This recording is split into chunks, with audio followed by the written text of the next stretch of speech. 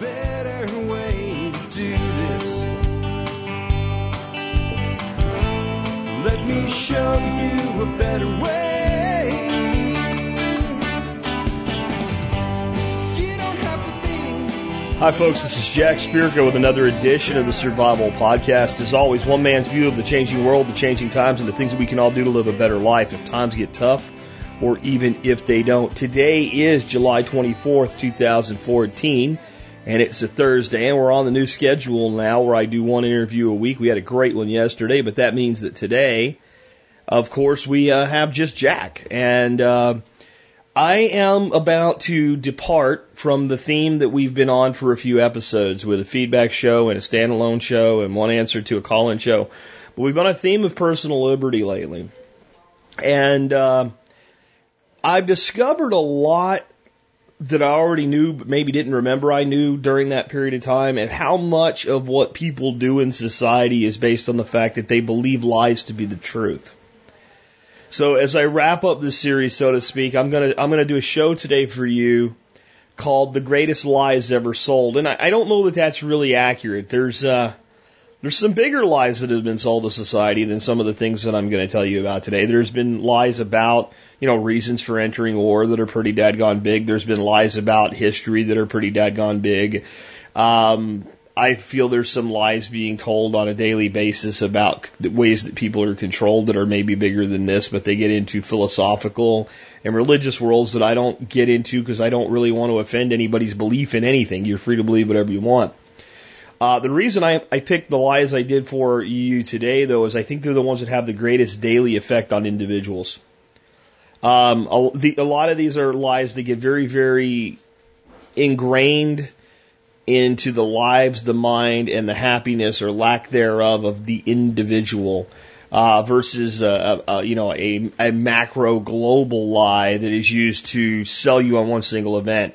Those big lies are often used to reinforce these lies. I'll get to them in a bit. Before I do, let's go ahead and take care of our sponsors. They do a lot to help take care of you. Sponsor of the day, number one today, Sawtooth Tactical. Sawtooth Tactical has all the tactical stuff you need to live that tactical lifestyle. Check them out today. They're veteran-owned, veteran-operated, and nestled in the wilderness of the Sawtooth Range of Idaho. That's why they're called Sawtooth Tactical. You're going to get great service. You're going to get great product. You're going to get great pricing. They've been with us a very long time as sponsors, probably over 5 years, certainly over 4 years. It's a pretty long time to sponsor a podcast. I don't think most podcasts last 4 or 5 years, let alone sponsorships of them. Check them out today, Sawtooth Tactical. Next up today, Backwoods Home Magazine. They're easy for me to endorse because I've been a reader since 1993, and I've been a subscriber since 1994. That's 20 years. 20 years I've been a reader and subscriber to Backwoods Home Magazine. I don't know that I need to say more than that to give you my personal endorsement. I can tell you that I am very honored that today I get to work with people like Jackie Clay, Dave Duffy, Masad Ayub, etc. These people that I spent years and years reading. Backwoods Home was my connection back to the country when I still lived a lot of the things in life that we're going to talk about today, when I was still wrapped up in the corporate lifestyle and still believed a lot of these lies myself. One of the things that kept me anchored to reality was Backwoods Home Magazine. If you want the best publication I know to help you live that sustainable lifestyle, that preparedness-minded lifestyle, that country-style lifestyle, Backwoods Home Magazine is the best thing that I can recommend for you. Please remember, Backwoods Home and Sawtooth Tactical, many of our other sponsors, and quite a few additional vendors offer discounts to you. If you are a member of my Members Support Brigade, you can just click on Members, and if you do that, you'll find a discount section or you'll find a way to sign up and join. After you do, the benefits section, the MSB will give you all the discounts. A lot of other great stuff in the MSB. Videos you can't get anywhere else. Content you can't get available anywhere else. Ebooks that total over $150 worth of value the day you sign up. You get all of those. It really is a great deal, and I work hard to improve it every day. And just yesterday, I added for you tacticalwoodgas.com as a vendor. He was on for an interview, and I was able to get him set up, and I have a 10% discount on his generators for you. That saves you, depending on the generator you're buying, either $54 or $79. Both of those discounts pay for the entire membership, and that's just one benefit of the MSB. And if you're military, law enforcement, Peace Corps, active duty, or prior service, or a first responder like an EMT, paramedic, or firefighter, you do qualify for a discount. If you email me first, before you join, jack@thesurvivalpodcast.com is my email address. Service discount in the subject line, 1 or 2 sentences about your service. Quick public service announcement about Jack's email. For some reason, some ISPs are wholesale blocking everything that I send, and people that are out there that I've contacted directly and said, hey, I'm getting bounces from your email. I've contacted their ISPs and said, you're blocking this guy's email. Stop doing it. And they said, no, we're not. They're lying bastards. If you have sent me email that you would have expected a response to and you didn't get it, it might be because I got a bounce from you. If you're on Comcast, I can almost guarantee you, if you're using Comcast email, your emails from me are getting blocked. If you are getting your emails from me blocked, contact your ISP and tell them they're lying bastards. No, just seriously. If you send me an email and you would expect a response and you don't get one, it's a good chance that's the problem. I'm setting up an additional server right now for some other things. I'll probably get an email address that I'll set up with one of my other domains that I own that I'll start using as my primary send from and receive to email and just forward all my other addresses there. It's the only way I know around this. But seriously, guys, whitelist me. That may help. Anyway, if you think you've been ignored, it's probably because when I get a bounce, I just can't try to freaking track everybody down that I get a bounce from. All right. With that, let's talk about the year that was the episode. It is 1393. I've got 3 awesome ones today for you. Knights lose their titles in dexterity. The numbers are in, the people are gone, and no more backsliding allowed. I'm going to read the numbers are in, the people are gone. You may want to check the other ones out at tspwiki.com. History segment 1393. The numbers are in, the people are gone. The census this year estimates the population of China to be 65 million. Think about the fact that the modern population of China is like 1.7 billion. Just think about that in the totality of everything you're about to hear. The population of China is at $65 million. That is half of what it was in 1200. Means the population declined by 65 million from 1200 to 1393. The Black Death has taken its toll along with the rebellion that overthrew the Mongols. The Ming Dynasty is off to a good start, but it will be many years before they will get those numbers back. Given their limited resources right now, they can take their time. They need to feed the people that they have first. My take by Alex Shrug, there's not much to say about the Chinese right now. They are in rebuild mode. The Koreans have a new ruler. His dynasty will last a long time. Tamerlane could be a threat, but he's spending most of his time right now in the Ukraine, Russia, and Persia, racking up the skulls and threatening China's main enemies, the remaining Mongols. There is a culture of death at this time, and a culture of death that will last for hundreds of years, an acceptance of death that's hard for people to understand. Very hard for people to understand in modern times. This is also the latest wave of the Black Death will be not the last you hear of it. The Black Death will come back. The plague will come back multiple times after here. But the huge death toll of the Black Plague has had its main occurrences, its main waves by now. And you probably won't hear a ton about it other than the ongoing aftermath from it for quite a while now in the history segment. So I thought it would be interesting today to get a better understanding of what this Black Death we've talked about so much was really like. So I went on History Channel and found a little snippet, about a 2.5-minute video I'm going to play for you now to put this all into context for you of what the Black Death was like. Then I'll come back and I'll do a little bit more thought on this history segment and we'll get into the main topic of today's show. Rats, fleas, and humans. 14th century Europe. A bloody and deadly combination. The grim reality of having the plague in the 14th century was if you sneezed on your daughter, you just killed her. The bacteria that causes plague, Yersinia pestis, lives in rats. Certain rats have developed an immunity to Yersinia pestis, but not the fleas that feed on their blood. A toxin produced by Yersinia pestis blocks the abdomen of the flea so that it can't actually swallow the blood that it sucks out of the rat. So it leaps from a rat, lands on a human being, bites the human and vomits some of the rat's blood infected with Yersinia pestis back into the human victim.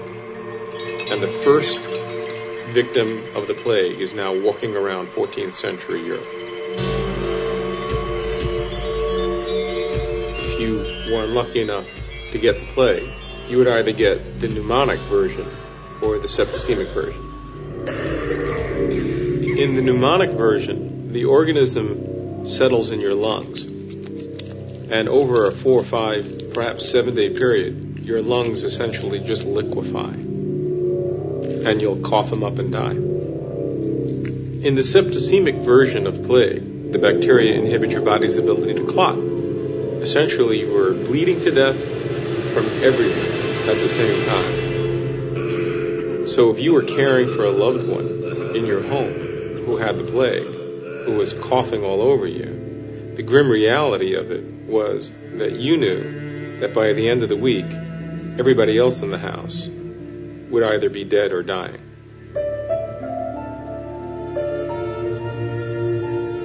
No one has to die of the plague today. The organism that causes plague is actually easily treatable with very common and very inexpensive antibiotics. So, if you're dying of the plague today, you are really unlucky. But if you're dying of the plague in 1349, you're just doing what all your neighbors are doing.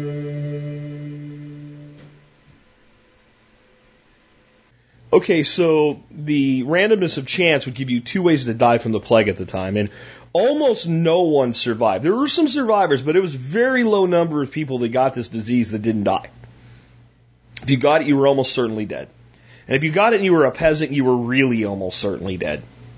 Because no one would have you, no one would help you, people would run away from you, doctors wouldn't treat you. Right? I mean, you would, if you were going to halfway survive, you'd probably starve and then die anyway from the weakened state. But your 2 main ways to die were either your lungs turned to jelly and you coughed up your own lungs and bled to death through your lungs and into your throat. Or if that didn't happen, all the blood vessels in your body began to hemorrhage and you bled to death throughout your entire body and out of your body. It wasn't just that you died, it was the way that you died. And put yourself in the mind of these people of the time. No real understanding of what's going on. Pretty much most of them convinced that it was God or the judgment of the gods, depending on which faith these people followed and where they were at in the world. China had a very different religious outlook at this time than Europe, obviously, but most of the people just accepted this was God's will of some sort, a punishment of mankind. And don't think that government didn't capitalize on that. Don't think the church didn't capitalize on that. As always, government and religion capitalize on whatever they can capitalize on, and misery is something that's pretty easy to capitalize on. Think about it as we go through today's show. But I want you to think about looking at your child cough his lungs up or bleed out every part of his body and know not only there's nothing you can do for them, but that's probably you in a few days.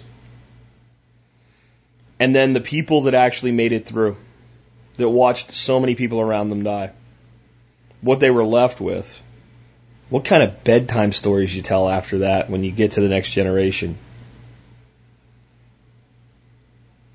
Anyway, with that sombriety, let's get into today's show. I'd like to say happier topics, but it's really not. It can be. It should be. It really should be a better topic if you take it the right way. If you take this as a topic of liberation, because once you understand these things, you can have more personal freedom, more individual liberty in your life. In fact, it's necessary to accept most of these things to do so. And again, this is in the vein of what we've been talking about, personal liberty, thinking for yourself, critical thinking and analysis. But what I want you to realize is that most people are living their modern lives based on a series of well-sold lies. That most of the people around you, good or bad or indifferent, in your opinion, are actually making most of their choices, most of their decisions, and think the way they do, mostly due to the fact that they believe a lie to be the truth. In fact, believe many lies to be the truth.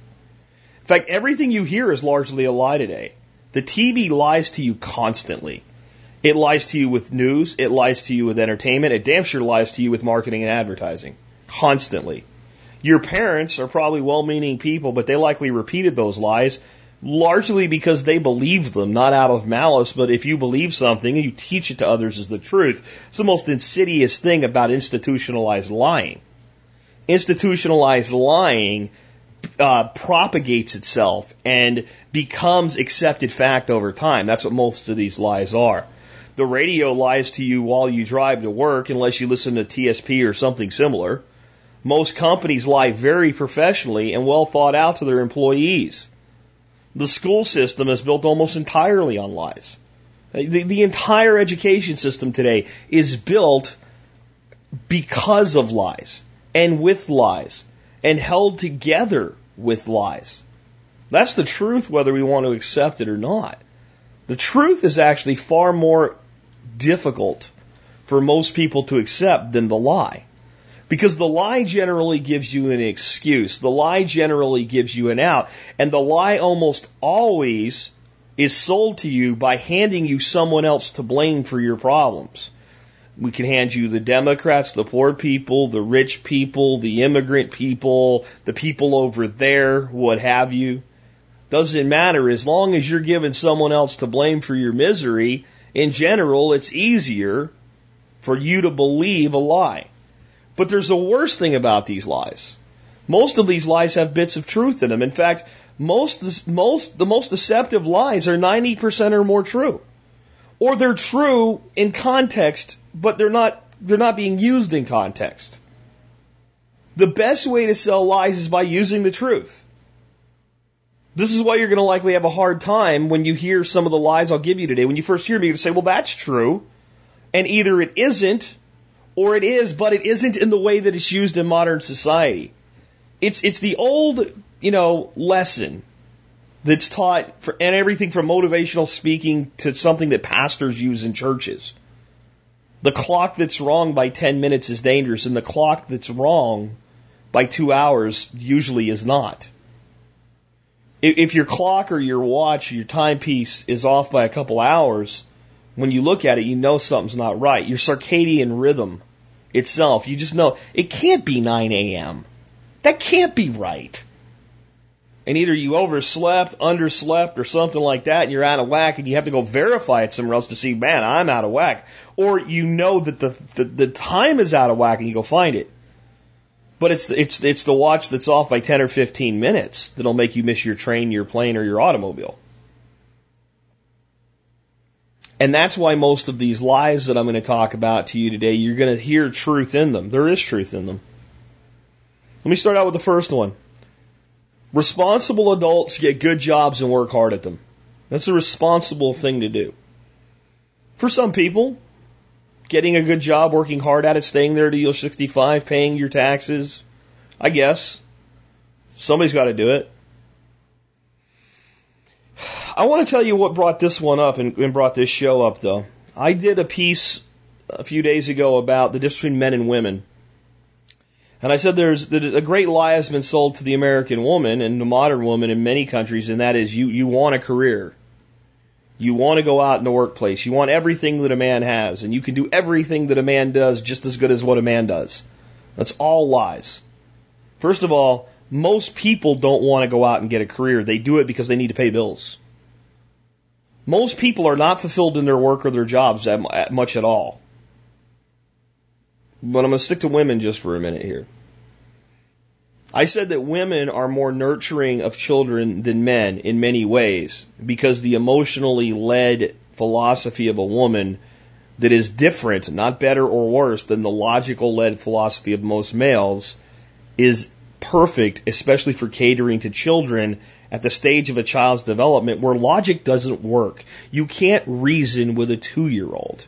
You have to understand their pain and their pleasure and their happiness and their sadness and what they want and how they're going to want what they want no matter what, and that they're going to be selfish because they don't know any better. You have to deal with that, and the emotional mind and nurturing of a woman works better for that than a man does.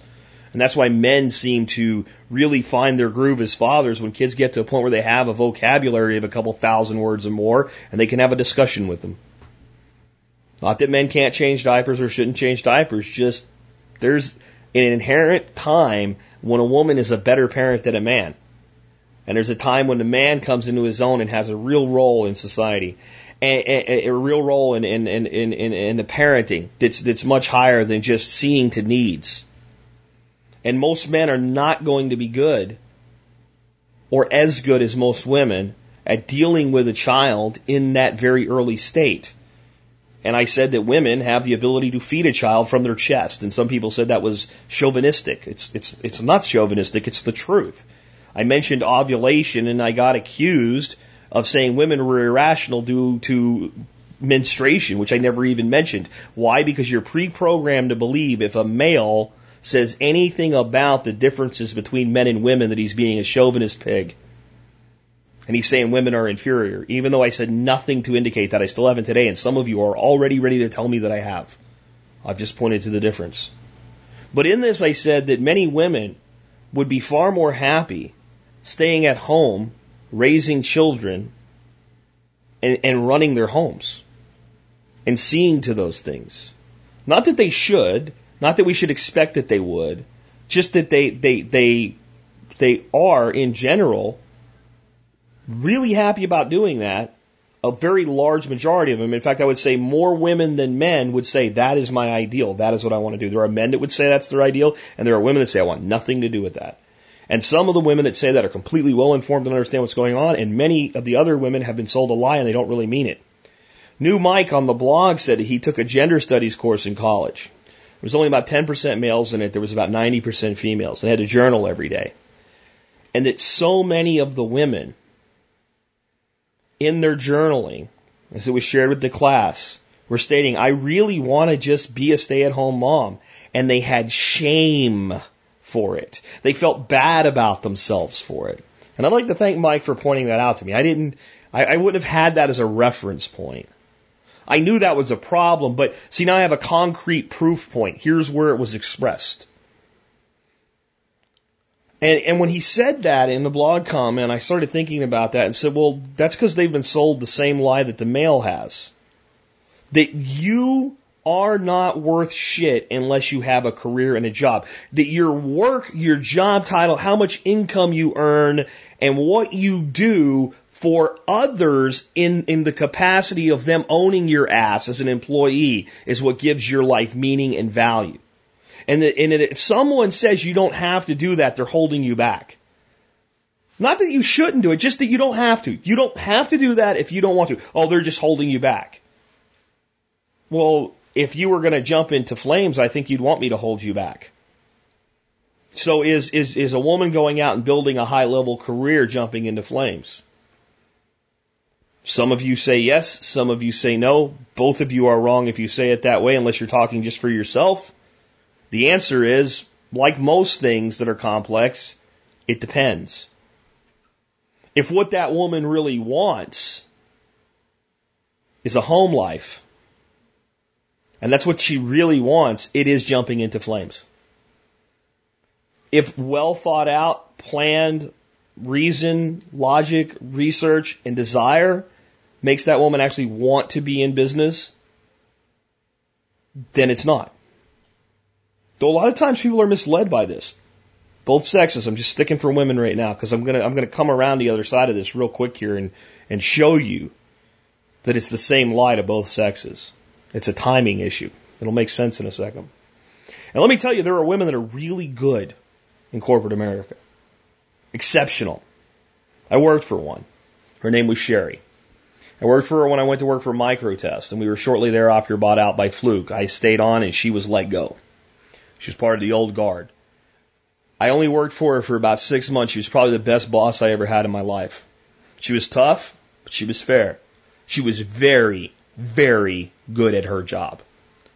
She was very good at holding us as regional managers accountable. She was very good at networking at the top corporate level and opening doors for us and our sales forces. She was cutthroat when she needed to be. She was an amazing, amazing businesswoman. She started in the company as a receptionist the first year the company existed. And by the time the company was bought out, she was the national sales manager for the company. Outstanding business person. And when you say a woman doesn't have to do that, they're saying, well, that's the type of woman you're trying to hold back. Well, I'm not trying to hold anybody back. I'm just pointing out you don't have to. There's nothing wrong with choosing not to. Let me tell you what happened with Sherry, though. Sherry had been with the company so long that when they went public, she got a bunch of stock options. Plus, the company had a really good stock purchase option, and as she got into different positions in the company and moved up, she ended up being able to acquire a whole lot of company stock at a very low price. In fact, the company stock traded at about $3.15 a share, and Fluke bought the company out for about $8.75 a share. During this period of time, there was a gentleman named Rob who worked for the company. He wasn't there when I went there. He had left by this point, but he also worked there for a very long time. They met and fell in love and got married, and he also had partaken of a lot of the stock option programs and stock purchase programs. When the company sold, Sherry was upset that she was let go because she said she loved her job and she wanted to stay. But she did okay financially. She decided to take a year off. They lived in Phoenix. She got a spa membership, started working out and going there, and because they had both traveled a lot, they hadn't spent a lot of time together. So even though Rob was still traveling quite a bit, when Rob was home, she was there and they were together. One thing led to another, and of course, that often leads to a third member of a family. She had a baby. She's since had 2 more, and she's not gone back to work. I haven't talked to her in years, but the last time I talked to her, she said, I never want to do that again for the rest of my life. This is so much more rewarding than that. Does that mean that the entire career path that she took for those 13 years was a mistake? No. It may have been the main thing that empowered her to be able to live the way that she does today. But there's no question in that one person's mind anyway, which was the better path for them. And funny enough, she was one of these women that looked down at other women a little bit that just wanted to be homemakers and thought, why can't you be like me and come out here and do this stuff? And then she realized something. The other thing she told me the last time we talked is all of that business dealing, all of that cutthroat stuff, all of those things you have to do, all of the politics is 100% bullshit. It's bullshit. And I want nothing to do with it. Now here's the thing.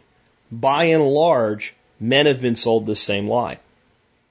If you don't get a good job and get good benefits and good pay and work for somebody and be reliable and dependable and show up on time all the time, you are not responsible. The only difference between men and women with this lie is that men were sold the lie a lot longer ago in time. And then women were sold the lie recently. Responsible adults get good jobs and work hard on them, at them. It's a lie. That is something some responsible adults do. But that's not what makes them responsible. How about responsible adults live fulfilling lives and provide for the people that depend on them?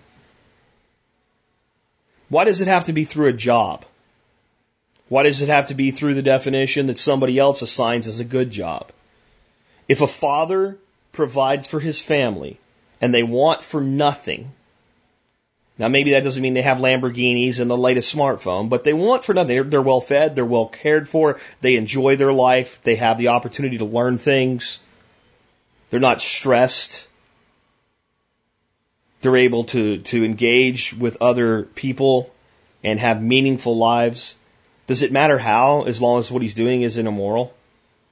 Is it responsible to be told by somebody else everything that you have to do for the majority of your adult life? To be told what time to show up, when you can take vacation, when you can take a break, when you have to work, when you don't have to work, punch the time clock, fill out a timesheet, fill out your billing. Is it responsible inherently to do those things? Or is it basically an extension of school, which is for children? I don't think it's responsible just to hold a job. I think in many times it's the easy way out. I'm not saying everybody should quit their job by no means whatsoever. I am saying that many people that say it's responsible are basically saying, I'm responsible because I let somebody else make all the decisions for me in return for selling my time for money. And it doesn't mean you're not responsible. Maybe it's the best you can do right now. Maybe it's the best you can do at this point in your life. Maybe you actually do love your job and it's a great way for you to live. But the connotation that this is what responsible adults do insinuates that anybody that doesn't follow this is inherently therefore irresponsible. That this is the only way to be a responsible adult in modern society. It's bullshit. Let go of it. Because it will then open you to, well, what are my other options? And it's amazing what happens when the mind starts asking questions like that. You start getting answers. You start getting answers. And it's so important that we understand that and we start getting the answers. And you will never get the answers till you ask the question. And you will never ask the question until you give yourself permission to. And if you think, well, that's irresponsible, to ask, well, how could I live my life where I don't have a job? Right? And you know what the thing is? We think, well, if you win the lottery, that's okay. Well, are you responsible because you won the lottery? And if you would quit your job if you won the lottery, then maybe you need a job. That means the only reason you have your job is because you need it. And again, I'm not telling you to quit your job. Please don't quit your job because of this stuff. But if you're miserable in your job, try to figure out another way to do things. And it's not always just a new job. It might be a business. It might be major lifestyle changes. You might find that if you didn't have such an outgoing, you wouldn't need as much incoming. That it's all about a balance of those two. You might find there's a better way to live. Here's the next one. An education is priceless. It's an insidious lie. Because an education can be priceless. An education can be priceless. But an education in of itself isn't priceless. I know a whole lot of people with bachelor's degrees and even quite a few people with master's degrees that I consider nothing but educated idiots. I wouldn't hire them to watch my dog, let alone run my company. They have an education. Their education isn't priceless. In fact, I can put a very specific price on their education. It's the total cost of everything they spent to go to school, plus whatever you want to put on the value of their time spent there that could have been doing something else, times the interest rate of the loan that they're paying back, and the total dollars that they'll eventually pay for that education. It's not priceless. We know exactly what the cost of that education is, and therefore we know that that's the price of it. It's not priceless. There's a big ass red tag price right on it. We can even figure out the perceived value of the education. If the person actually does get a job related to their degree and a job they actually would not have been able to get without their degree, we can take the value of that job, multiply it by the number of years that they'll work, and subtract from it a job that they would have had without the degree, and what the differential is, and that's the value of the degree. Well, Jack, no, being able to think for yourself and all this, the education is priceless because, okay, well, no. Again, it's not that the statement is a lie, an inherent lie, it's the context of the lie, because what is the lie used to do? It is used to sell you on the lie that every child should go to college, which is a complete lie. I should have put that on here today, but I'm not going to. I've covered it enough. If you think every child should go to college, you are a freak. I'm catching myself here because Insidious pointed this out. I don't mean it when I say you are a moron. When I say like you're a moron if you think, basically what I'm saying is you're talking like a moron, you're having a moronic thought, you're behaving like a moron. These are all temporary conditions. Or you're behaving like an idiot. You're temporarily being an idiot. I don't actually waste my time talking to wholesale idiots. So if I say that and you're ever offended by it because you fit that for right now, understand I'm saying you're behaving that way. And it's my opinion. You don't have to agree. But if you think every child should go to college, it's a stupid thought. It's a dumb idea. Because I can show you people that do not belong in college for a variety of reasons. Some people are stupid. And a stupid person with a degree is still stupid. And you probably can find something they're not stupid at that they would be better at than getting a degree in bullshit studies. Okay? Some people are like me. We're aggressive entrepreneurial people, And we can accomplish more in the 4 years while you're in college than you'll accomplish in the 8 years after you get out, not to mention the 4 years you spent there. I had somebody ask me one time, this is when I was in my corporate world, have you ever thought about taking your life experience, getting credit for it, and then just completing what you need to get a college degree for? At the time, I was making a substantial six-figure income. I said, for what purpose? They said, career advancement. I said, really? Where would I advance to? What would I want that I don't already have? That a degree would open the door to? Well, maybe you'll need a job in the future that'll require a degree. And my response was, this one did. And once you've demonstrated capability in a given area, no one really cares anymore. That degree required thing is just a filter that you can bypass. They had no follow-up to that. Education is priceless, but it doesn't have to cost anything. This is why it's a lie. The education is priceless lie is used to trick the average person into indentured servitude for the majority of their life, for the best years of their life. Most people take 20 years to pay off a student loan. Most people don't get out of college until they're 25. That means they go from 25 to 45 carrying a huge debt. A huge debt. 25 to 45 is the optimum time in your life for achievement. And building things so that by the time you're 50, you're not still killing yourself. And that lie is used to put a chain around your neck before you even get to that point. If you really want a college degree today, you're kind of foolish if you don't find a good community college, get a part-time job, work your ass off, knock out 2 years of your general studies there for a fraction of the cost, and then transfer to a university for your last 2. Because the degree is going to have the same name on it if you actually value the prestige of the university. And it's going to cost a fraction of what you're going to spend otherwise. Not to mention you'll have experience when you come out of school, proof that you know how to work. And you'll have to talk to somebody like me that didn't quit corporate America that's going to give a shit about that, because I always did. I hired a lot of people in my life with and without degrees. I hired people that I'm like, well, you don't have a degree, do you? They're like, yeah, it was on my resume when I applied for a job. You didn't know that? No. Well, why'd you hire me? Because you looked like you knew what the hell you were doing. Didn't care if you had a degree or not. Didn't care, and I didn't care if you had the greatest degree in the world. If you sucked once I hired you, you're fired. I had a lot of salespeople that I had this conversation with. Since you're not selling here, you can go not sell somewhere else. And people used to get really upset. I'm too mean. Yeah, I never thought I was mean. I thought I was just being honest with people, and I still to this day think that's the case. I think that's a big problem we have today is people just don't say the truth anymore. They try to make everybody feel good about what's being said. When somebody's screwing up, they need to be told, you're screwing up. And the problem is that we have equated screwing up with being worthless. So everybody must be doing a good job even though they're doing a terrible job. And mediocrity becomes normal. And mediocrity becomes celebrated. We actually say that a person's doing a great job when they're doing an adequate job today because there's so many people doing a piss poor job. We need to leave that shit behind, but it starts out with the education issue. Change in education is priceless. To an education can be priceless.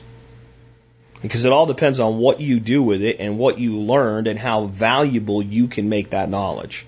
And education is not priceless. Just by the very fact that you have an education. Because there's a lot of educated idiots and you might be joining them. The next one is, money can't buy happiness. Well, Jack, come on now, that's not a lie. Oh, it's definitely a lie. Money can buy happiness. May not buy permanent happiness, but it damn sure can buy happiness.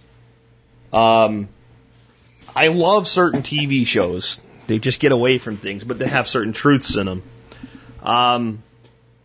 I think it was on Big Bang Theory where Raj was talking about getting a jet ski, and somebody said something about money and happiness, and he said, don't tell me money can't buy happiness. Have you ever seen somebody on a jet ski without a smile on their face? Money can buy happiness. To say it can't is disingenuous. The same person that says that probably wouldn't send a check back if you sent them a check for $1 million and it was valid and they could cash it and deposit it and keep the money. And it would probably make them pretty happy. The saying has truth in it. If you're a miserable son of a bitch and I give you a bunch of money, you're just going to be a miserable son of a bitch with a bunch of money. You might have some short-term happiness because of it, but in the end, you're going to be a miserable son of a bitch. But if you're a happy, well-balanced individual that's trying to figure out how to live the life that you want to live, and you can increase the amount of money that you have in your life, you will increase your freedom to be what you want to be, and you will be happier, and money will buy your ass quite a bit of happiness. And then what the program drone said is, but those people are already happy. I didn't say they were miserable. I acknowledged that they were happy. I just said they'll get more. To say money can't buy happiness would be like saying, well, if you already have a house, money can't buy a house. Well, money can not only buy a house, it can buy a bigger house. It can buy a more appropriate home. It might actually come out of a house that you get rid of that you don't want and be used to buy a new home and then still have some left over. Just because you have happiness before you have money or while you have a little bit of money doesn't mean that your happiness quotient can't go up if you had more. You know why this is an insidious lie? It makes people comfortable with mediocrity. It makes the person that's just working for that company that doesn't give a shit about them, but they pay enough to make sure that that person can go fishing on Saturdays and spend time with their kids and get some kind of pathetic retirement and basically still live a halfway decent life with some happiness in it. Say, well, then this is good enough because if I had more, I wouldn't be happier. That's bullshit. Yeah, I mean, it's all of these. It's the little nuances that make them lies. Just because one can be happy with money, and just because if one's a miserable bastard, money can't necessarily make them happy in the long run. Doesn't mean that money can't buy happiness. I just want you to think about how many people you've ever seen with their head down and miserable and sad and crying and just wishing the world would roll over and end. Right after they found out they won the lottery or got a huge inheritance from somebody they didn't really know. Generally, those people are pretty happy. And again, it really sells people on the acceptance of mediocrity. It sells people on selling themselves short. I've talked to people with, I'm going to be a teacher, and I'll never have any real money because teachers don't make any real money. Well, first of all, that's a lie. Teachers are actually pretty well paid. Not in every state, not in every district, but in some places teachers are paid actually what I would consider obscene sums of money for what they do. In some, I would say they're paid probably about what they're worth, and I'd say in others they're paid less than they're really worth, depending on how good they are at what they do anyway. I would say that the numbers I'm talking about, if you take it based on a teacher that's adequate at their job, that statement remains true, and if you take it on a teacher that's really good at their job, the statements that some places they're underpaid and some places they make obscene amounts of money are mitigated a little bit. But there's places where teachers make $80,000 or $90,000 a year to teach the third grade. Teaching third graders is not a $90,000 a year job. It just isn't. It just isn't. But there is something to be said that especially in certain states, if you go to be a teacher, you're not going to make a lot of money. So when you talk to someone that says, well, I pretty much resigned myself to this, and money can't buy happiness, well, that just shut the mind down. What you said is, I want to teach. There's no reason that has to mean I don't want money in my life. There's a lot of ways to structure your life where a teacher's salary is damn good.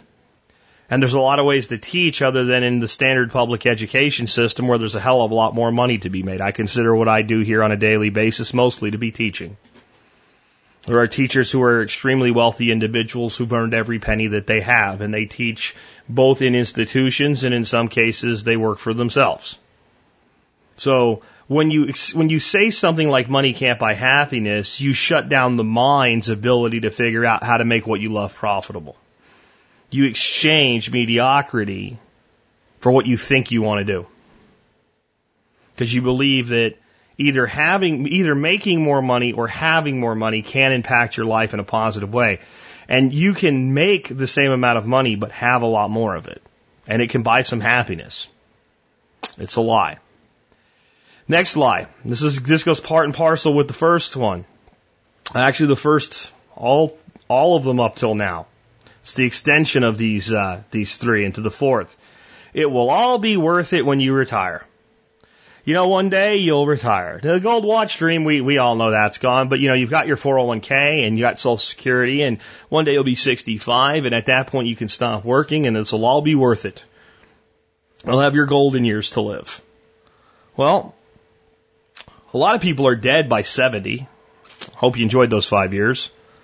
A lot of people are infirm by 65. A lot of people have type 2 diabetes by 65 because of the way that we're living.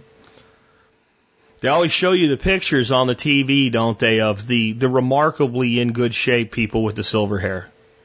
The guy that's still cut a little bit, he's got a little bit of arm going on, he's got some tone to his forearms, tall, good looking, got his pants rolled up a little bit so he can walk on the beach with his wife. She's there too. Really, really pretty.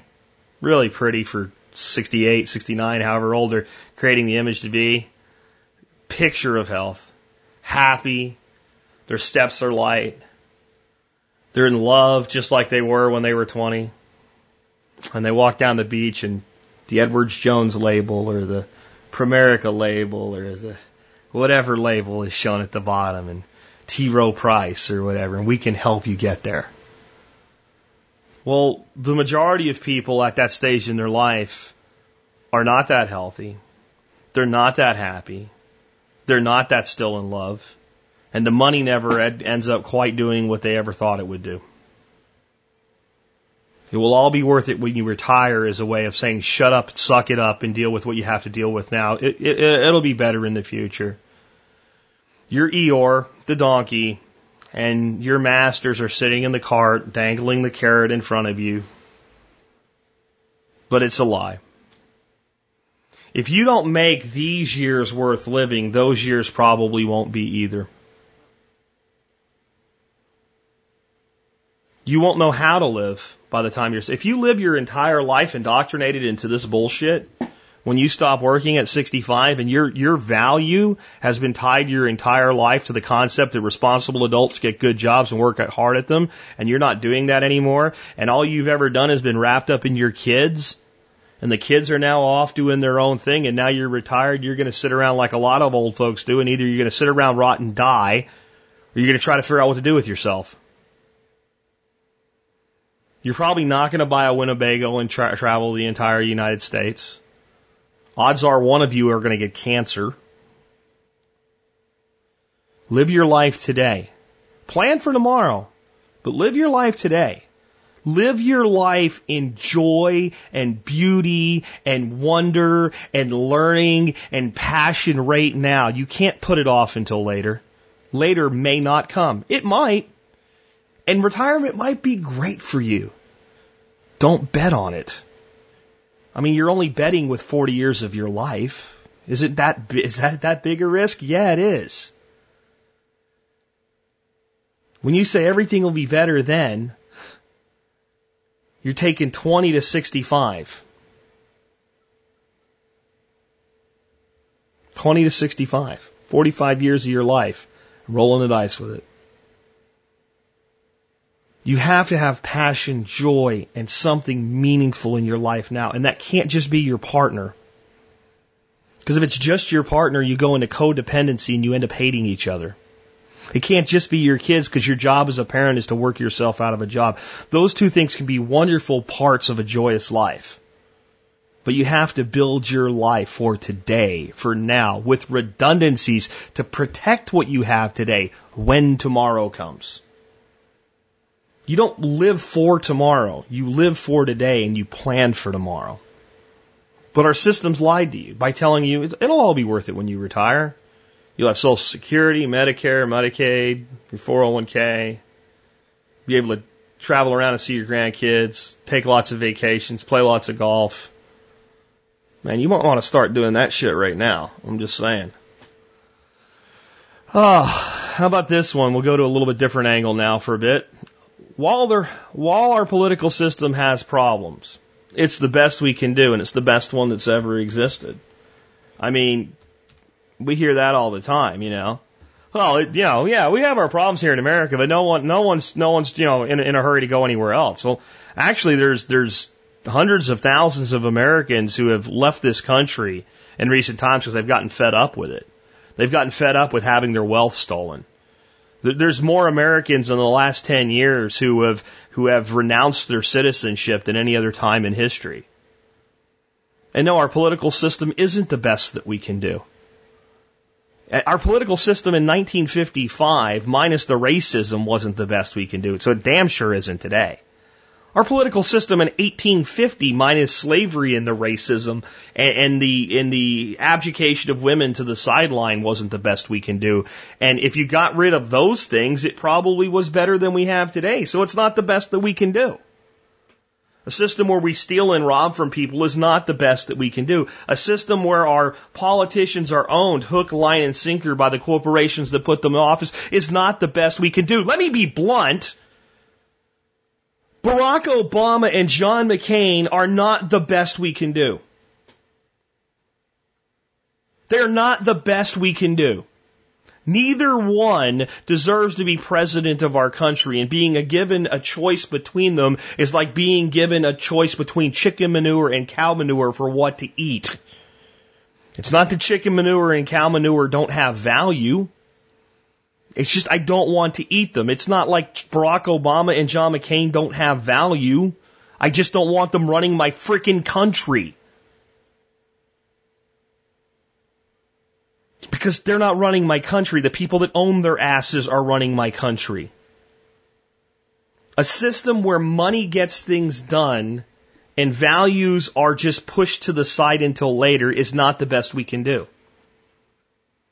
A system where we steal the wealth of some to give it to others in exchange for not doing anything with their lives is not the best we can do. A system that is a government that grows larger every year and has almost since its inception is not the best we can do. A system where government becomes more and more involved in the lives of individuals on a daily basis is not the best we can do. A system that ignores its own constitutional limitations is not the best we can do. There is nothing about our political system right now that lines up with the best we can do. It certainly doesn't even line up with the best that's available in the world today. There's actually quite a few other countries that I think have better governments than we do. I think the one big thing that's always lacking is freedom to own a gun. But in a lot of these nations, as you do research, you find out the gun control restrictions isn't quite what you're told it is by the MSN. It just isn't. But it's sure not what it is here in most places still. And that's only because of our Second Amendment to our Constitution. It's the one thing that's preserved the liberties that we're talking about here. It really is. But do you know in Russia, there's some hoops to jump through and crap, but you can own a gun in Russia. Do you know that? I think you can own 10. I think they have some kind of restriction, like you have to get a license to own a gun. Then you have to own a smoothbore gun for at least 2 years. Not do anything stupid with it, and then you can buy a rifle. I don't like that. I think it's bullshit. But if you can own a gun in Russia, think of how many other places you can probably own a gun in. And you have to look at what they're doing and go, they're not doing it great, but are they doing it better than us? And there's places that are doing it better than us. I dare say Costa Rica runs a better country than we do. Probably Panama does.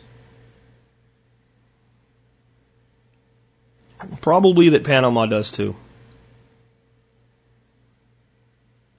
It's amazing how these countries that I mentioned have their poor people in that country, but those poor people generally see to their own needs far better than they do here, and they're generally healthier and, by the way, happier than most of the people that live in the projects that are feeding themselves with fructose corn syrup on a daily basis using food stamps that are massively and morbidly obese and miserable, and anything they do try to do to get themselves out of where they're at results in them losing the free money that they're getting, and therefore they're incentivized to do nothing. No, this is not the best that we can do. And it is not the best that there is.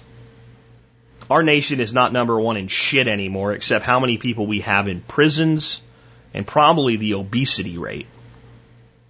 We're number one. We're number one. Break out the foam finger. Oh yeah, we spend more money on the military than any other nation, and yes, we're probably number one in the ability to blow shit up. And another lie that's not on my list is might makes right. You know, they even say might doesn't make right, but they completely lead you based on that lie. I should add it to the list. We're right because we won. Or the victor writes the history book is another way to look at that. No, our political system is not the best we can do. It is not good enough. And right now, there's no changing it. So, your solution to that one is to, one, don't accept the lie, and two, don't participate in the lie. If we get this guy in, it'll be better than that guy. No, it won't. Quit misleading yourself. The next one is, it's okay for government to do something that would be a crime if you did it. Think about how many things the government does that if you did them, you would be sent to prison. The government kills people. The government, police officers in New York recently just killed a man.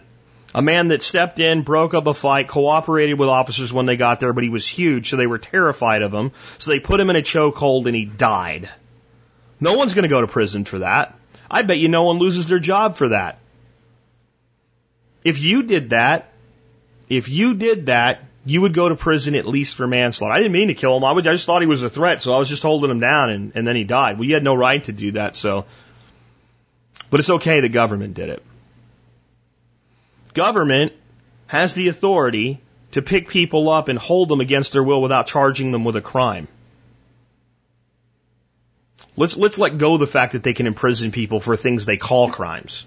Let's just leave it to being constitutional. There's a limit to how long you can do that and all, but if I hold you for 12 hours at gunpoint in my house, it's called kidnapping and wrongful imprisonment. Government's allowed to do it. Our government has murdered American citizens under the auspice of the war on terror without indicting them or trying them. Not only have they done that, but the men that we're talking about, whether you think they're good guys or not, doesn't really matter. The fact and the reality is they've killed an American citizen without trying them. And the charges they accused them of, if they were found guilty of, brought to justice for, the sentence of death would not even be on the table. Think about that. The next time right-wing radio tells you, well, they had to kill that guy. The same guy that tears Obama down, every other sentence defends that action by Obama. Think about that. Yeah. One of the biggest lies we've been told is it's okay when government does it. They don't say it directly that way, but they actually tell you that it's heroic that we've done these things and necessary and important and good. And it benefits you. Well, it benefits me to take somebody else's stuff, too. It's not okay. Which leads right into the next lie, which is expressed in war at all times. Those people over there are bad, so it's okay for us to kill them. Yeah, we killed some civilians and they were really kind of innocent in the whole thing, but there's going to be collateral damage in warfare, and we tried to mitigate it, so that's good enough. I don't think you were mitigating it when you wanted to kill this guy, so you bombed a wedding. I really don't think you were. And the average American is not outraged by this at all. They're really not. They're like, oh, that's sad. No, it's an atrocity. It's a war crime that your country committed. And I'll tell you how you know if something is a war crime. If another nation did it to you, would you consider it a war crime? And if the answer to that is, yeah, I would, then it's a crime when you do it. That's called equality. So I want you to think about this. Let's say, I know this is preposterous, but let's say we went to war with Mexico. A legitimate shooting war, and we're fighting a war with Mexico. And by some way, Mexico's holding its own. and we have a guy that they consider a legitimate combat target, and we don't want him dead, but we would say, yeah, he's a legitimate combat target. And he goes home on leave, and it's because his daughter's getting married. And Mexico uses some kind of smart weapons technology that they probably don't have, targets the wedding party, and kills him and his family. Would you say Mexico committed a war crime? Or would you say that was a legitimate combat initiative? Killed their children, their grandchildren, innocent women, non-combatives, but they knew he was there, and he really was there, and they really did blow him up, and we would have said if this guy got killed in battle, then it was totally a legitimate thing. Even though we wanted him to survive and we're fighting a war, but by the rules of warfare, yeah, okay, he's a legitimate combatant. What would you say about that? And what would your media say about that? Savages attacked these innocent people, blew up these. See, this is the lie. The lie is it's okay when we do it because they're bad, but it's not okay when they do it. What's wrong is wrong, and what's evil is evil. Blowing up children is always wrong. Bombing a house is always wrong. I don't care if it's Israel doing it, and I don't care if somebody shot at them first. Bombing an apartment building that people live in who are non-combatants is wrong. And if you successfully kill people there who are non-combatants, it is murder by anybody's definition of the word, and your government is a murdering government who has murdered children and innocents in large numbers. And it's not okay because those people are over there or bad or different. And you would not be okay if it was your countrymen that it was happening to. And even if you hate Obama or you hate the other side and the next president that's here, if a foreign nation came in and killed him and took over and said, we're going to set things up for you now, you wouldn't be okay with it, would you? And some of you, that the most ardent supporters of that action by our nation in other nations would be the very first people, if it happened here, to take up arms and fight back and drive out the invaders. And you can't see the forest for the trees. You can't see that the person in that other country views our nation the way you would view an invading nation in this country. But we're number one. We're morally superior to everybody else. It's okay for us to do shit that's not okay for any other country to do. Unless you're our ally, and then you can do it too because we've blessed you. Horseshit. Murder is murder. Call it what it is. See it for what it is. I say a lot of times you can't change things, but shining the light of truth on things is how you bring about change. It's not by voting. Not right now, anyway. It's not by lobbying. It's not by signing petitions. It's by revealing the truth. The next one, going into a totally different realm, and probably the most insidious lie.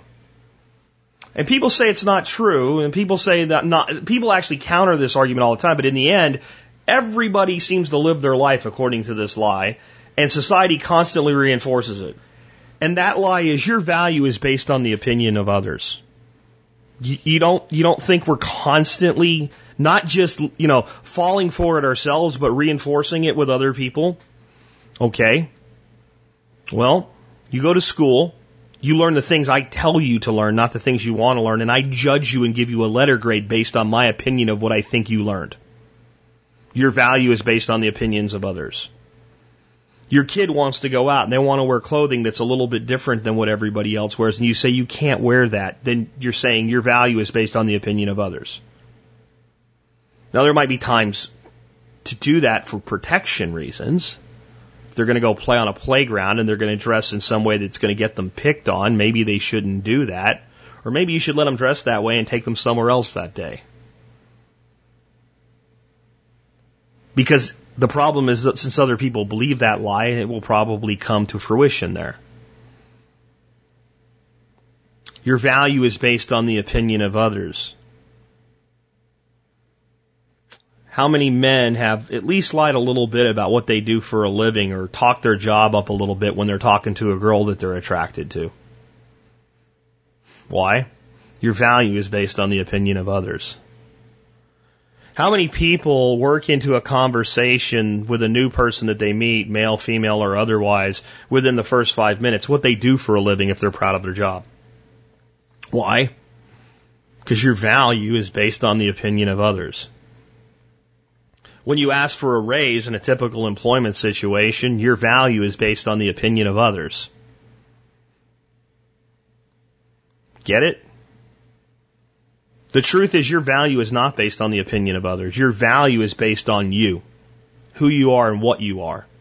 The most important person to evaluate you as far as your value is yourself.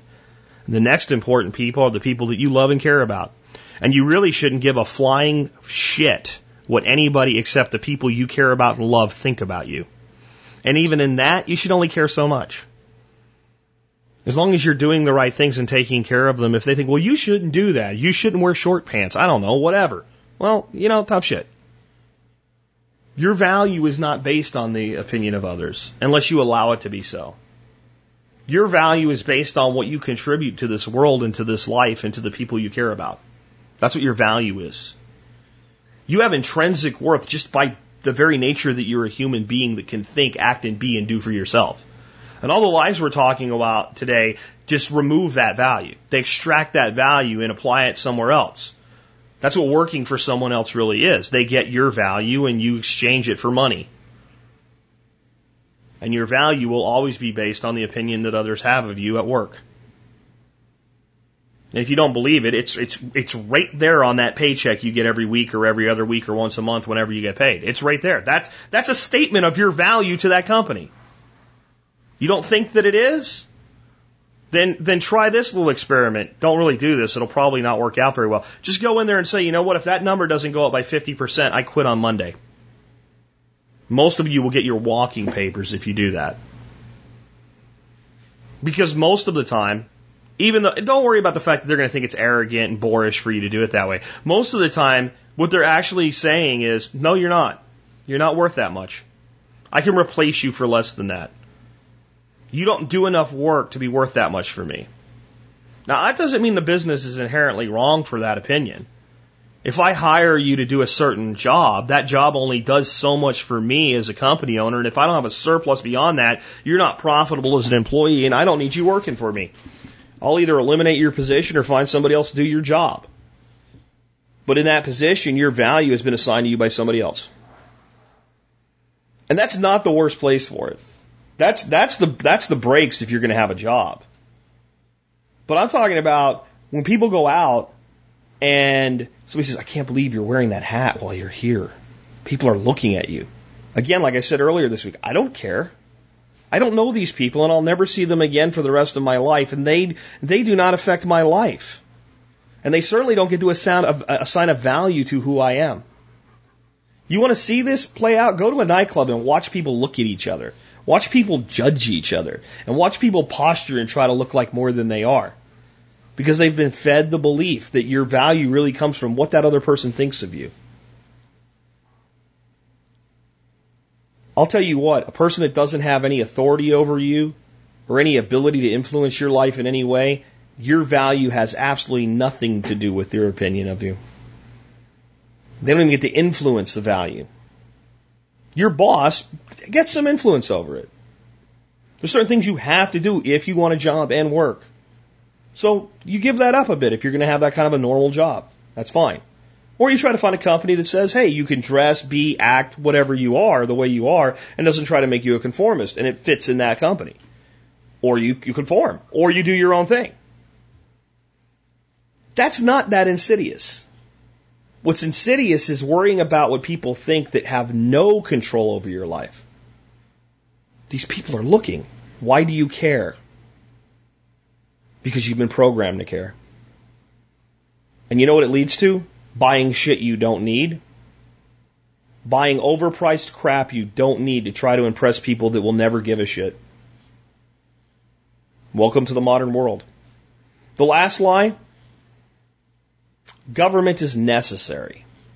We have to have government. Now, let's make this a little easier for people to take. Let's not make this final one a discussion on the merits of anarchy.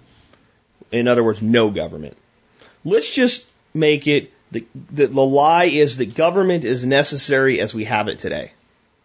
Well, no, it's not. And that's the thing that I'm talking about, because this is what's sold to people. Well, the government's doing this. Yeah, I know it sucks, and they really should be, but we gotta have this, and we gotta have that, and we need this, so it just kind of comes with it. No, it doesn't. There could be no better example of unnecessary government than an HOA. Most people that enter into an HOA contract when they buy a home and agree to that bullshit don't understand that's what they're doing. They're saying, you know what? I am willing to allow another level or another layer of government into my life. Do you understand that? That's what you're doing. So it's not enough that the local government tells you about how you can build a house and what you can add to your house and what you can do to it and taxes you. It's not enough that the state government does it. It's not enough that the federal government has codes and enforcement and authority over how you live your life and your property and taxes you based on your station in life. It's not enough for you. So you need another entity that taxes you. HOA dues are a tax. And another government with force, authority, and power over you. You crave government if you want an HOA. You absolutely crave government if you want an HOA. You're a sick-minded individual if you crave government that much. Because we have plenty of it now. But let's not just take it to like, well, we don't need government at all. It could all be anarchist and everything would be private. And let's just say, let's just for the sake of this discussion, put anarchy on the shelf. Just put it over here. Okay, it's over here. It's a nice idea. Humanity's not ready for it yet. That'd be a great place to get to someday. Which, by the way, is how many anarchists actually feel. Like, we have to get people enlightened to the point where they can, understand and respect their fellow individuals and be nonviolent before that can work. But that's my ideal. That's where I want to go. But let's not even say it's our ideal. Let's just put it over there and say we'll get to that idea later. And let's just ask ourselves if all the government in our lives today is necessary. Or could we get by with less? Okay. Most of you are saying, well, we could definitely get by with it. If I said to most people, name 20 things that you would eliminate from government's authority, they could make that list pretty quick. And say, not try to find the best 20, just find 20 things that you can absolutely positively say, government does not need to be doing this. They could make that list really fast. And then they'll turn around and defend those very things on that list. I vote Republican. They're for smaller government. Show me a Republican that's given us smaller government. One. Show me an administration or a Congress that's reduced government in the last 150 years. Show me one. Show me a government in the last 150 years in this country that has reduced the size of government, reduced the national debt, reduced the authority of government. Show me that. And you can't. And the true brainwashed, blind conservative will say, well, they did do some deregulation in the Reagan era and the Bush era. No, they did not. They freed corporates' interest to better parasitize you. And all those deregulations were a whole list of new regulations. If you want to do this, here's all the things you have to comply with in order to do those things, and then those things that you couldn't have done before, now you can do. Which basically said if you have a shit ton of money, you're now free to do this shit, and everybody else is not free to compete with you. No. There is no government in your adult life, no matter how old you are right now, that's actually reduced the size of government. There's no government that you can name in your adult life that has failed to increase the power and size of government. Not one. And if you're participating by supporting either side that's making government larger, you're buying into the lie that it's necessary, that we need it. I just want to propose a thought. Do you think in our modern society, well, we've gotten past a lot of the bullshit issues out there, the social issues. If we took every law that's been passed since 1900 and got rid of it, but we had all the laws we had up till 1900, and just to make sure that we don't do anything really stupid, if the law is a basic safety law that applies to something that didn't exist in 1900 or wasn't common in 1900, that law stays. But only the base laws, like speed limits, driver's licenses, and basic building code so that skyscrapers don't fall down and things like that. But if we stripped tens of thousands, hundreds of thousands of laws and hundreds of thousands of lines of code, and we just stripped it all out and just said government no longer has this authority, do you think the world would plunge into chaos? It's not like it would be legal to murder people. We're not going back to the 1860s, so it wouldn't be legal for slavery. As far as the Civil Rights Act and stuff like that, dude, we're past that. We're past the need for that stuff. We really are. As a society, we have been smart enough to evolve past that. Are there racists? Yes, they'll always be. They're ignorant pricks and they don't deserve your consideration or time. Well, what if they don't hire me and I happen to be whatever they hate? You don't want to work for them anyway. Last thing you want to do is work for somebody that hates you. It's terrible. Don't worry about it. Go on and live your life. Don't you think we could do that? If you say that's too much, could we go back to 1980? Could we remove every government restriction that's occurred since 1980 and not have society fall apart in chaos? If you can't go back that far, how about 1990? Well, the EPA stopped. Well, most of the stuff the EPA stopped, if you remove the laws, it's not going to go back and get started again. We've gotten past that.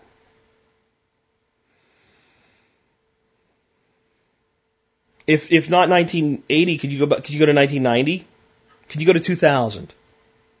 Could you see a world where we say, you know what, the government should be reduced at least to the power that it had in the year 2000 and should be restricted in spending to the money it spent in the year 2000, just 14 years ago? Do you think the world would fall apart in blind chaos? And most people that are reasonable would say, well, okay, geez, that's 14 years ago. I remember that. I think we would be okay if we repealed all laws that have been passed since the year 2000.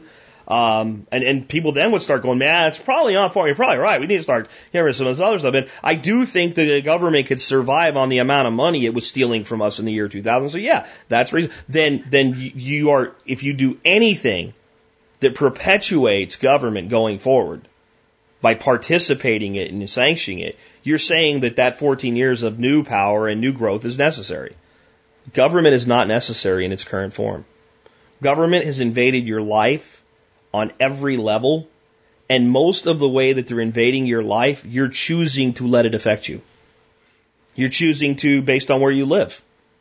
There's so many things that apply to people that if they just moved a little bit over here or a little bit over there would stop applying to them. They would no longer be affected by those things.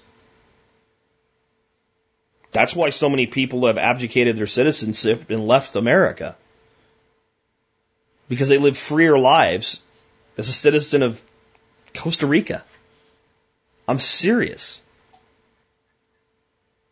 There was a tiny fraction of people that would even consider this 30 years ago. Today it's becoming an extremely popular movement. I'm not saying you should do it. I'm not going to do it. I'm just saying there's something to it. When that many people that are citizens of the greatest country that has ever existed, God bless America, see the shining sea, are going, yeah, not really. I don't really care anymore. I want to be left alone. I want to stop having my wealth stolen. I want to stop being restricted in what I can do and who I can do business with. I'm done. Goodbye. It's happening in record numbers because government's not necessary. Who would build the roads? Again, we're not in anarchy here. We're saying, okay, let's just assume there's certain things that it actually makes sense for government to do. Public roads are probably one of them. I don't know that every road that's out there needs to be a public road, but basic public road infrastructure system that gets people around the whole country and enables commerce, fine, let's let government do that. How many laws do we need for that to happen? How much government do we really need for that to happen? How much tax money do they really need for that to happen? And are they doing a good job with what they have? No, our infrastructure's crumbling. They're stealing an ungodly amount of money from the American people saying you need us to fix the roads and build the roads, and they're not even doing that right. They're so busy worried about things like building giant data centers to spy on your grandmother. And yes, they are spying on your grandmother. I don't care that Sean Hannity said, well, they're not spying on your grandmother. Yes, they are. Oh, wait, that's right. Sean Hannity now says they're spying on your grandmother because his guy's not in power. Even though all the things that were done to make that possible were done by his guy, now that the new guy's using those tools, now it's wrong. You've been bamboozled. You've been tricked. You've been lied to. No, the government you have today is not the best we can do, and it's not necessary. No, it doesn't inherently make you responsible just because you have a job. And it's not the only way to be a responsible leader of your family. No, an education is not necessarily priceless, though it can be. No, it's not true when people say money can't buy happiness. Again, I invite you to show me an unhappy person hauling ass on a jet ski. Now, maybe you don't want to go on a jet ski. I get that. But if people like a jet ski and they get on a jet ski, they get a big grin. I don't even want to own a jet ski, but I like driving them. It's fun. It costs money to do it, and money buys me happiness for that period of time. No, it won't all be worth it when you retire if you don't live your life with passion right now. No, our political system is not the best we can do. No, it's not okay for your government to do something that would be a crime if you did it. No, it's not okay to kill those people over there just because somebody tells you they're bad. No, it's not okay to bomb a wedding just because a guy that you really thought needed to die happened to be there. No, that's not okay. Yes, that is murder. And no, your value is not based on the opinion of others. And if you want to know what to do about all of this, just accept that those are lies. Your life will change. The decisions you make in your life will change. You have to deprogram yourself from this. For many of you that are well on your way to being fully awake, that have moved out of zombie slumberdom, these are the last pieces holding you into the Matrix. You know in the movie The Matrix how the one guy wants to go back in and they tell him you can't go back in? These are the things that make you want to go back in. These are the things that make you think it is better in the Matrix. These are the lies that sell you on the validity of the Matrix. Don't think the Matrix was just a science fiction movie. It was. And God, the first one was better than all the rest of them, wasn't it? I mean, it just got preposterous by the end. Except the hopelessness of the final episode and the final part of the final episode where we've done this before and it all just starts over. It's a pretty good analogy to modern society. That's what that movie really was. It was an analogy to a modern society where people believe these lies. And there's probably 100 more of them. There's probably 100 more of them. There's thousands of lies about what supposedly happened in history that didn't. I mean, here's one for you, just to give you an inkling of how many things you've been lied to. Do you believe that Vincent van Gogh cut off his own ear? Do you believe that? Because he wanted to mail it to somebody as a gift to prove his love. You believe that? Wrong. Look it up. Vincent van Gogh did not cut off his ear. He got a fight with a fellow artist who cut off his ear. Van Gogh was crazy, but he wasn't that crazy. But yet, people believe this. How about this one? Many of you learned this as being factual in school. You look at your arm, and you see your veins. And if your veins are high enough in your arm, or maybe down at your elbow or in your legs, your veins look blue. And that's because the blood in your veins is blue because it's been deoxygenated and it's headed back to your heart. Right? That's the truth, right? Wrong. Do you ever notice that when you go to the doctor and they put a tourniquet on you and they make that vein stand up and that lady puts that needle in there and puts it into the tube, it's all nice and red and gooey? Well, that tube's a vacuum. There's no oxygen in there. Why did it turn red? It didn't turn red. It was red when it came out because it's red. Why does it look blue? The refraction of light through your skin. Your mind sees it blue. It was always red. Your veins do not have blue blood in them. You can't show a person blue human blood. It doesn't exist. It's a lie. Want another one? Want another one? I'll just hit you over the head with them here at the end, just to start making you question everything that you've been told. How about this? There were 13 original colonies. There were 13 original colonies. It's a lie. There were not 13 original colonies. I mean, the American flag has 13 stripes representing the original 13 colonies, but there were really only 12. That's because Delaware was never a separate colony. After the British invaded the region and stole it from the Dutch in the 1660s, the Delaware territory was juggled between Maryland and Pennsylvania. eventually it ended up owned by William Penn. That's the guy that owned Pennsylvania. That's why it was called Pennsylvania. Penn's Woods. It remained part of Pennsylvania until the Revolutionary War. It wasn't even called Delaware. It was the lower three counties. How do you like that? Now, I know a lot of you are having trouble with that one. You're going to look it up and say, he's got to be wrong about this. I'm not. How about this? Abraham Lincoln was opposed to slavery. Well, Abraham Lincoln wanted to end slavery. Here's some of Lincoln's own words in a letter that he wrote. If I could save the Union without freeing any slave, I would do it. And if I could save it by freeing all the slaves, I would do it. And if I could save it by freeing some and leaving others alone, I would do that. What I do about slavery and the colored race, I do because I believe it helps save the Union. Oh, wow. So in other words, the most important thing to Abraham Lincoln was government and the state. How about diamonds are made from coal? Some of you are like, go, stop now, stop. You take coal, you compress it, you get a diamond. No. Diamonds are made from hot compressed carbon. But no one's ever actually found coal and diamonds in the same place. They're formed by different processes. A diamond doesn't start out as coal, it starts out as carbon, but it doesn't come from coal. You can look that up too. There's so many of these that it's actually starts to get kind of, it kind of starts to shake you a little bit. It's almost like having somebody say, you know that color orange? Yeah, it's not orange. No.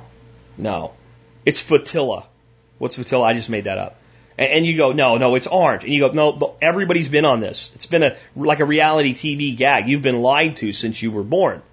And then finding out that it's true, that like every book you had it altered or something, and somebody played a trick on you when you hear some of these things. How about this name from history? George Washington Carver. Not George Washington the president, George Washington Carver. Right? Did all kinds of great things with the peanut. And he invented peanut butter. That's a lie. George Washington didn't invent peanut butter. I mean, he did a lot of new things, hundreds of uses for the peanut, greatly aided the farming economy in the American South, but he didn't invent peanut butter. Peanut butter's actually been around since about 950 BC. Giving peanut butter is nothing but mashed peanuts. You'd think that somebody would have figured out how to do that before he did, and it's true, he did. How about this one? Benjamin Franklin proposed that the turkey should be our national bird. Many of you have been taught that in school. Well, the only recorded account of Franklin talking about turkeys and eagles was in a private letter to his daughter about a military group called the Society of the Cincinnati, whose eagle seal he criticized for being inaccurate and looking more like a turkey. It is true, in this letter he also said that he wished the bald eagle wasn't the national seal, but his preference for the turkey was only because he thought the seal looked more like the bird than it would eventually come to and it would simply come to symbolize Thanksgiving. So he never actually proposed it. He said, yeah, you might as well be with he basically didn't like it the way that it was. How about this? Often used by many of my persuasion that thinks the school system sucks. And I do think the school system sucks. And I do think it's not right for everybody. But people say Einstein was a terrible student and he failed mathematics. The reality, Einstein crushed his report cards. His reputation for being a terrible student was from his habit of talking back from his teachers, not from his grades.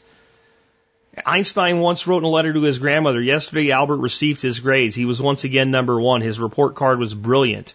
He definitely never failed mathematics. In his own words, he said, before I was 15, I had mastered differential and integral calculus.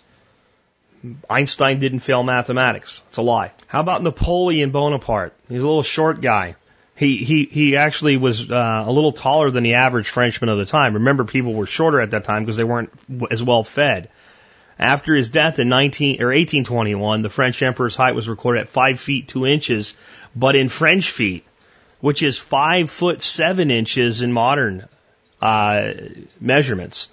And 5'7" was, it's not tall today for a man, but it was, it's not short. It's not how you picture Napoleon. And for the time, 1800s, man, 5'7" in Europe. He was also accompanied often by his Imperial Guard, who were selected for their height. So he had big guys to be his Imperial Guard, which may have made him look shorter. You see a 5'10" guy surrounded by people that are 6'6". The 5'10" guy looks pretty short. How about this? Cinco de Mayo is Mexican Independence Day. Isn't this fun? To find out how much that we believe to be true is bullshit. Cinco de Mayo is not Mexican Independence Day. It's a celebration of the Mexican Army's victory over the French at the Battle of Puebla in May 5th, 1862. Mexicans' Independence Day from Spain is celebrated on September 16th. Their equivalent to our 4th of July is September 16th. But Cinco de Mayo sounds a lot more like 4th of July than September 16th.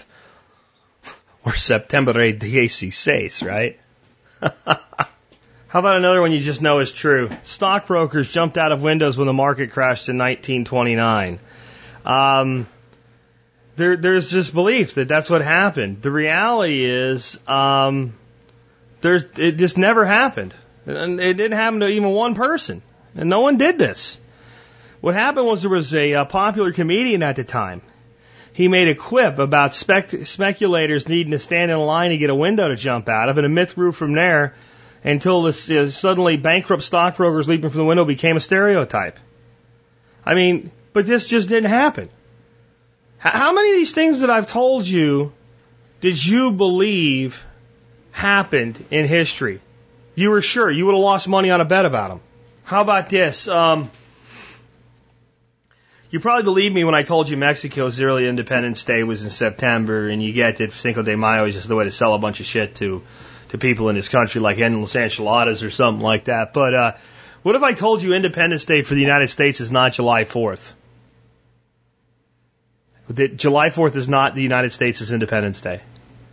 The myth is the 4th of July is when America first declared independence from British rule. The truth is it was actually done 2 days earlier on July 2nd. The Continental Congress voted for independence. 2 days later, a revised version of the Declaration of Independence was adopted. And though the Declaration itself was dated the 4th, it wasn't signed by congressional delegates until August. So if it's really about the Declaration of Independence, it would be in August. But if it's actually about the day that the Congress declared independence, it's the 2nd. And you think, oh, well, they just became that when No, it didn't work that way. It happened later. The Founding Fathers would be like, what? You guys celebrate July 4th, you idiots? John Adams, the future second president of the United States, wrote the following. The 2nd of July, 1776, will be the most memorable epoch in the history of America. He also suggested that the 2nd of July should be celebrated with fireworks. Are you starting to feel like maybe the truth is out there, but it's not what you've been told? How about this? The Pilgrims came to America for religious freedom. Now, Jack, you're just being stupid. That everybody knows that's true. The truth is that the Pilgrims left England because they were frustrated with the Church of England, and they went to Amsterdam, not the United States, and they had all the religious freedom they wanted in Amsterdam. The Dutch didn't give a shit. They really didn't. The Dutch are one of the oldest republics still in existence. And they have always been very open to allow people to practice whatever faith they wanted. The reason that the Pilgrims came to the New World is they were afraid their children were becoming too Dutch. You don't believe it? Look it up. It's true. It's absolutely true. All right, how about this? Who was the first pilot to fly across the Atlantic? Charles Lindbergh, right? No. Lindbergh won the $25,000 prize for flying between New York and Paris in 1927, but it had already been accomplished 8 years earlier by British pilots Alcock and Brown in 1919. But Lindbergh did it alone. He was the first person to solo it, and he was young and handsome and a great story. They made a big deal out of it, but it had already been done. Did you know that? Or would you have lost money on that? I mean, think about that. How many things are you sure of that aren't true? You know why I finished with kind of all these fun ones? So that maybe you'll go back and look at the ones that I talked to you about today that were a lot more serious and start questioning them. Because they're things that everybody knows are true. Well, how many things that everybody knows are true are actually a lie? A fictition. Something that's just made up. Sometimes just for the hell of it. George Washington chopped down the cherry tree. Do you know why that myth persists to this day, where it came from? George Washington's biographer said he added it to the storyline for his own amusement. And then it became a popular myth. I cannot tell a lie. It was I who chopped down the cherry tree. Never happened. Completely preposterous. How about this one? During the space race, the Americans spent tons of money and research and time to develop a pen that would work in outer space. And the Russians used a pencil. It's not true. The Russians did use a pencil. NASA also used pencils. The first space pen was developed privately by the Fisher Pen Company. It was more of a marketing thing than anything else. It just goes on and on and on. All these things that we think are true are not true. And what's going to happen is you're going to be like, oh, he's wrong about this, and you're going to try to prove any of these wrong. And if you actually look deep enough, you're going to figure out that I'm not wrong. You're going to find out that everything I've told you is true. It's kind of unbelievable, isn't it? So just maybe,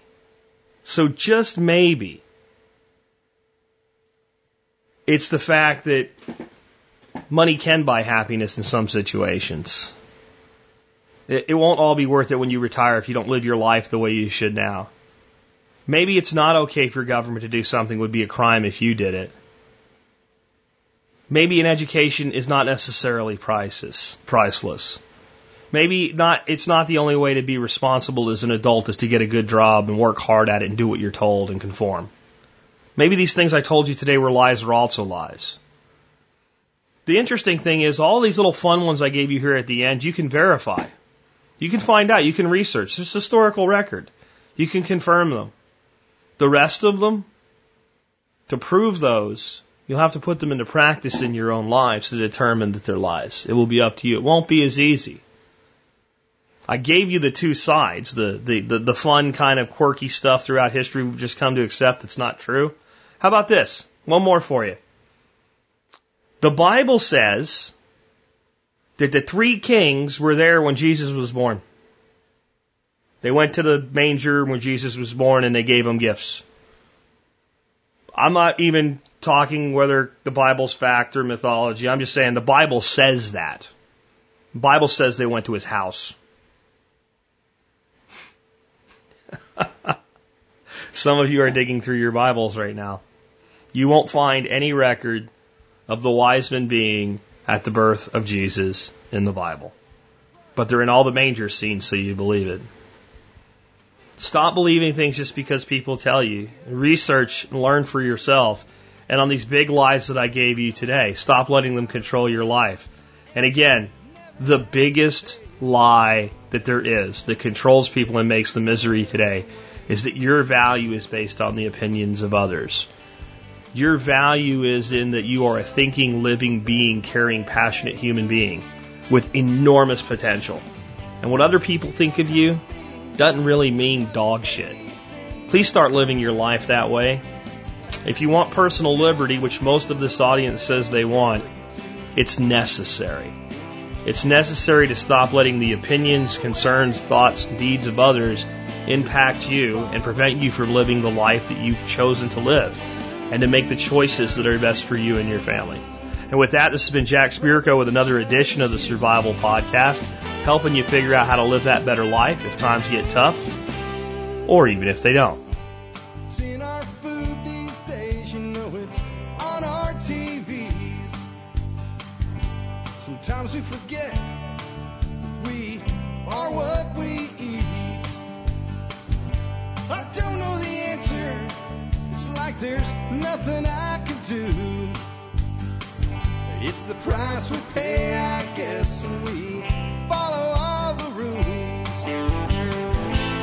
There's a better way to do this. Let me show you a better way. You don't have to be another face in the crowd. You don't have to live the way they tell you to. Make your own way, and the others will follow.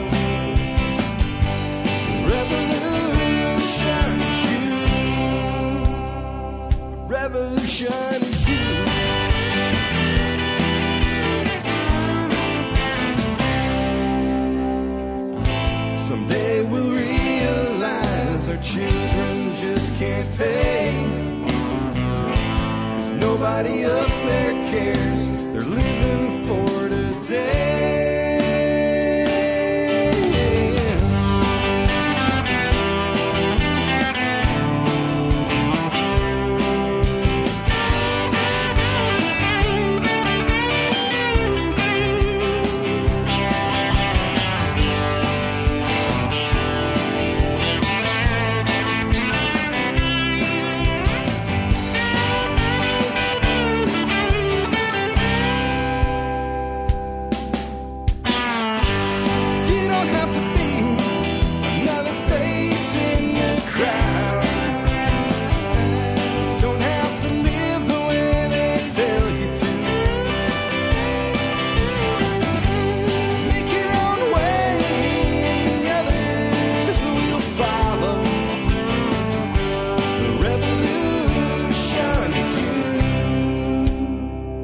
Revolution is you.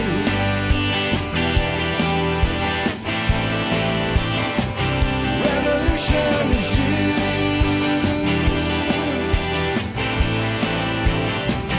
Revolution is you.